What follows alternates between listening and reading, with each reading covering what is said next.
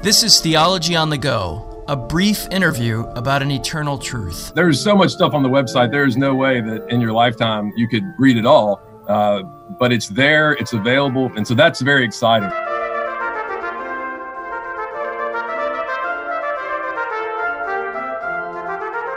Hello, I'm Jonathan Master. Welcome to Theology on the Go. I am joined, as always, by my friend, co-host, Dr. James Dolezal. James, how are you today? I'm well. How are you, Jonathan? I'm doing well. We are interviewing via Zoom today, so a little bit of a different feel, but it's good to still be able to see you through the camera. We are all socially distanced. We are socially distanced, but glad to be here, and we are especially privileged today to have as our guest Caleb Cangelosi. He is the senior minister of Pear Orchard PCA Church just outside of Jackson, Mississippi. His primary labor, of course, is at the church, but in addition to that work, he is the founder of Log College Press, which, well, Caleb can tell us more about it, but what they do is they make available historical Christian texts, mostly from the 19th century, to all of us today. And so, Caleb, thanks for joining us. Thank you so much for having me. So I have been introduced to Log College Press, I think within the last 2 years or so. I can't remember the exact time. And I found it to be immensely helpful. But could you explain a little bit about what you're trying to do and maybe how it started, how this endeavor started? Sure. Well, so Log College Press is both a website with free resources and a publishing company. We seek to collect and to reprint the writings of and about the 18th and 19th century American Presbyterian. So it's a very small niche. We have a website, logcollegepress.com, where you can find thousands of resources by those American Presbyterians. I think we're up to over 800 authors with so many works that are free for anyone to download. When I started this, it was sort of arose out of a desire, multiple desires. On the one hand, to do for American Presbyterians what the Post-Reformation Digital Library had done for the Post-Reformation period. And at the same time, since seminary, I graduated from RTS in Jackson in 2003 and I was exposed to Southern Presbyterianism from Dr. Duncan Rankin and American Presbyterianism in general from Dr. Andy Hoffecker. Also had a good deal of teaching from Dr. Nick Wilburn, who was at Greenville Seminary. And so grew to love the American Presbyterians and their writings, recognized pretty early that they were underexposed. Not many people knew about them. And a lot of people didn't have much good to say, particularly about the Southerners, which is understandable in light of their positions on slavery and race. And yet there was a lot of good writings that I appreciated and certainly wanted to see more folks appreciate both Northern and Southern, all the different Presbyterian traditions in America. I began a THM through Puritan Reformed Seminary, and through that work on 19th century American Presbyterianism, started to find and to locate a lot of old documents and wish that I could have a way to get these out and available to the public. Sort of through my ministry career, I also had the opportunity to work on typesetting a volume that Banner published, the shorter writings of Benjamin Morgan Palmer. And so through that work, I realized there's a whole lot of stuff out there that has not been reprinted. And as I was discovering it and finding it, I really wanted to see that material get reprinted, but I could tell the book publishers weren't too interested in reprinting it, in part because it probably wouldn't sell very many books. And so along the way, in God's providence, we at our church actually started a Squarespace website. And I realized, wait a minute, this website would work perfectly for giving away free books. It's a very image-based web platform and title pages that are available on Archive and Google Books and pictures of all these pastors. And so I said, well, this is great. This would work well for what I want to do, kind of in that, post-Reformation digital library type thing. But then also Squarespace, you can sell things. So like, well, here's a platform for selling. And so a couple of years ago, just started to dig around and try to figure out, how do you publish a book? How do you, reprint a book? And so along the way, figured it out. And so we have printed 11 titles for sale, 9 booklets, very small booklets, and then 2 shorter books. We just came out with our most recent book, Presbyterianism by Samuel Miller, which surprisingly is one of his books that had not ever been reprinted in the 20th century. And so I'm really excited about being able to offer that. Meditations on Preaching by Francis Grimke is the other book that we've done. And one of the things that's been neat, both about the website and in that book, is to see the diversity of the American Presbyterian tradition. Lots of African-American Presbyterians that we don't know about. And so, not only are we unfamiliar even with the bigger names in the 19th century Presbyterian tradition, but there's so many smaller names. And so one of the things I love about the website is that it's just all out there for the taking. I mean, there's so much stuff on the website. There's no way that in your lifetime, you could read it all, but it's there. It's available for pastors, for students, for researchers. And so that's very exciting. I love both aspects of what we get to do with Log College Press, both the website and the book publishing side. There's a gentleman named Andrew Myers who, at the very beginning, when I was sort of doing this all by myself, someone pointed him out to me, said he would love what you're doing. He lives in Harrisonburg, Virginia. And so I contacted him. And so now he sort of is the main guy who loads all the free PDFs to the website. And I sort of spend, what little time I have to work on kind of more publishing the books. And obviously this is a side thing, something I just do on the side when I have time. And so it's slow, and it's small, but that's okay. It's a hobby. It's fun. I love getting to do it. Our theme, our slogan is that the past is not dead. Primary sources are not inaccessible, and American Presbyterians are not irrelevant. That's why we're doing what we're doing, because we love church history and we think that there's a lot to offer in this American Presbyterian tradition. I'd love to do over the next, however long the Lord gives me, to do for the American Presbyterians what Banner of Truth has done for the Puritans over the last 50 to 100 years. So that's our goal. That's kind of how it got started. Caleb, some of our listeners won't need to be convinced of the richness of the American Presbyterian tradition. And for some, this is sort of uncharted water for them. What can they expect to find? I mean, obviously, you're providing an assortment, pastoral letters, pastoral counsel to pastors, some of it a lot of it sermons that were preached to congregations. What are maybe a couple distinctives about that genre and that literature that make it relevant and important to Christians today? And how might it be maybe different than what they're accustomed to? That's a good question. I think, being in the 19th century, sometimes the style in which they wrote can feel a bit inaccessible, much like starting to read the Puritans can feel inaccessible at first. But in terms of content, while we do have sort of, we try to have everyone that wrote in the 19th century, kind of the Orthodox and the heretics, but by far the majority of what's on our website is the rich doctrinal truth. Men who loved the Westminster Standards and who wrote out of that commitment.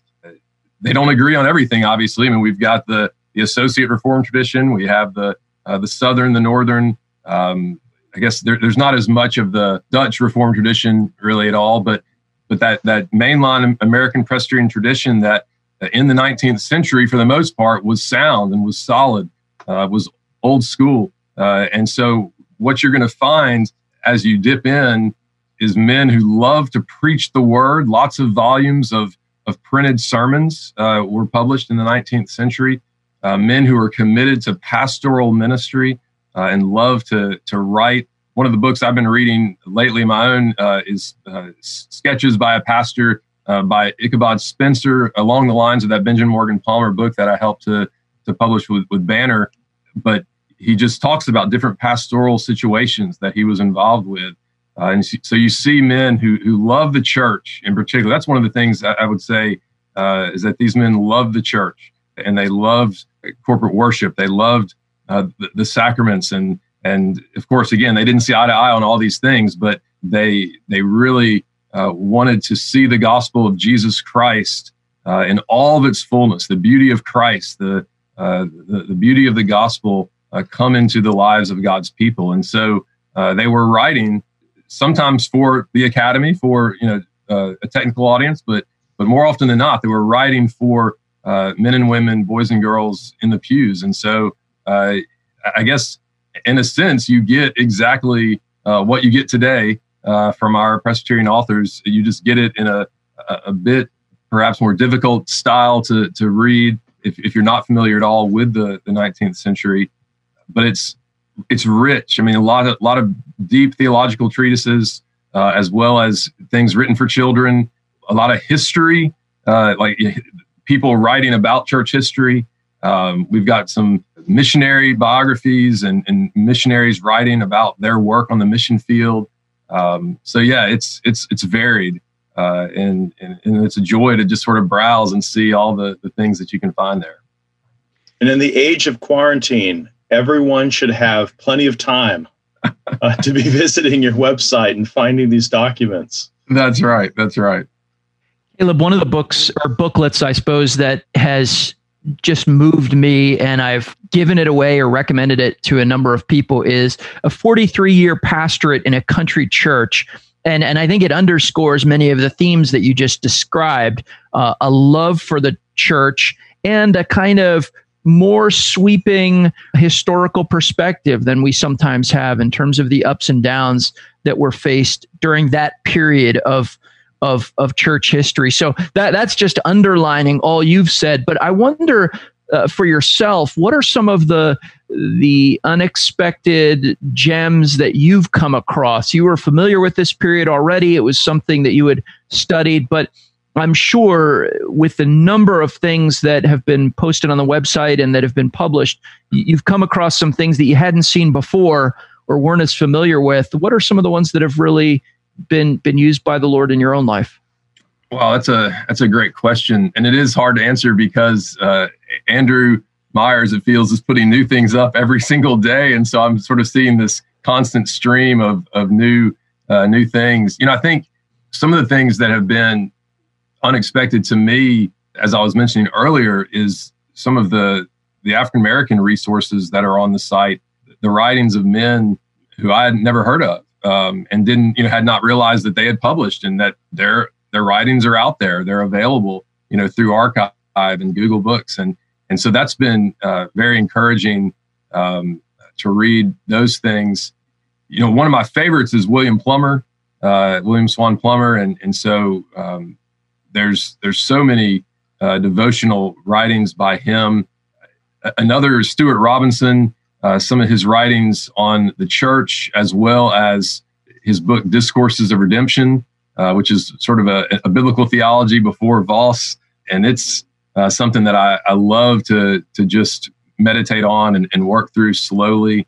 The booklets that I've published are ones that I feel are worthwhile, for a broader audience, coupled with no one else has ever reprinted them, right? I mean, I'm not going to reprint something that's already available. And so some of those booklets, I do appreciate. For instance, the Archibald Alexander, The Aging in Grace, the letters to those in the autumn of life, as we titled it. Every time I read that again, it is so encouraging. Just thinking about both pastoral ministry to our seniors and those who are approaching that age, but thinking about those reading it who are in that stage of life. And so these authors desired to reach individuals, and so it is, that booklet stands out in particular. There's so much to choose from. I imagine it's hard to zero in on just one or two. What about where would you suggest someone starting if they're coming to this and it's new territory for them, or maybe they even have a negative impression of particularly the 19th century Presbyterians? Where would you suggest for them to begin to kind of get the flavor or taste of all of this? That's a great question. That actually highlights one of the things, because, we're kind of doing this on the side. One of the things I've wished that we had time to do is to, have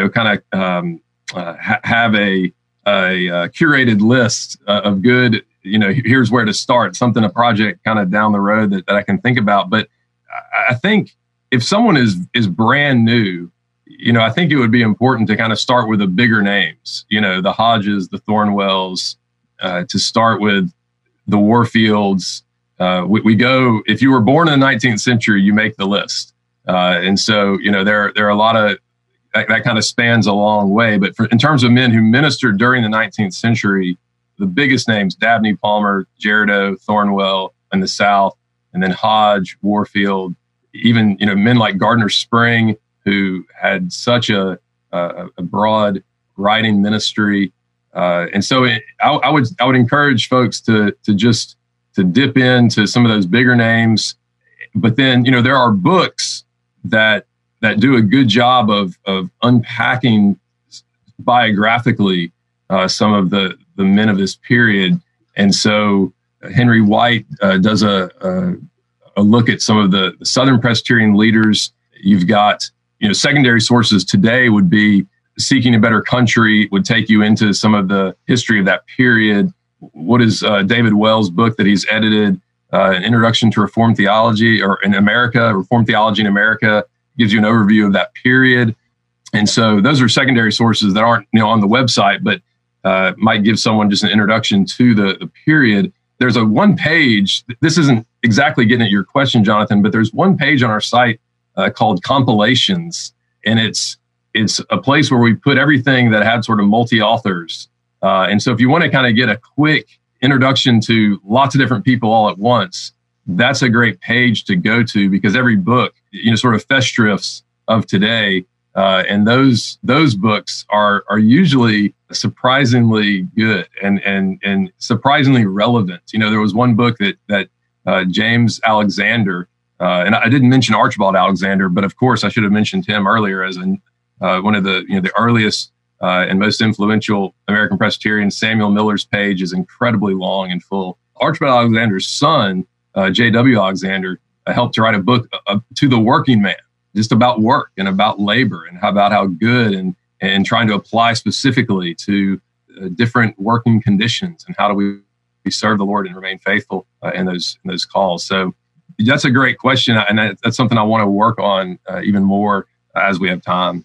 Well, there is so much more to explore, but Caleb, thank you for your labors. Thanks to Andrew as well for his labors. This is, as I said, for me personally, been immensely helpful, and I know for others as well. So thank you for what you're doing, and the Lord continue to bless you in this work. You're welcome, and thank you for this opportunity to share about it. I hope that a lot of your readers will go and check out the website and just explore. It's like browsing in a library. It's so much fun. It is. logcollegepress.com is where you need to go. So Caleb, thanks for your time today. Thank you. You're welcome. So James, I was really excited, as you know, about talking to Caleb today, just because I want to spread the word about Log College Press. I found it to be helpful, and it really is just an amazing resource. So anything I can do to highlight the work that they're doing, is something I want to participate in. I wonder if for 19th century Presbyterians, the publication of these treatises and sermons was sort of their equivalent to our modern day podcast or sermonaudio.com, where there's a kind of archiving of a vast amount of output. Except the one advantage is there's probably a lot more editorial care, to say nothing of Nyara and Mark, who do a wonderful job with our podcast. A lot of editorial care and intentionality in the production of those sermons and treatises. And we do live in an age where there's such a glut of resources available. We shouldn't be sitting around saying, I've got nothing to read, where we have the world at our fingertips and even a rich vein of gold like this tradition offers us. Well, listen, thank you, James, for your time today. And thanks to all of you for listening to Theology on the Go. If you know anyone who might benefit from this podcast, please feel free to pass it along. If you are in a position to donate to the Alliance of Confessing Evangelicals, you can do that on placefortruth.org or alliancenet.org. Both of those have a menu button for donating. For our gift today to you is all the free resources on Log College Press. So You don't even need to enter. You can just go to logcollegepress.com and you will get more out of that than we could possibly give to you. Thanks for listening to Theology on the Go, a brief interview about an eternal truth.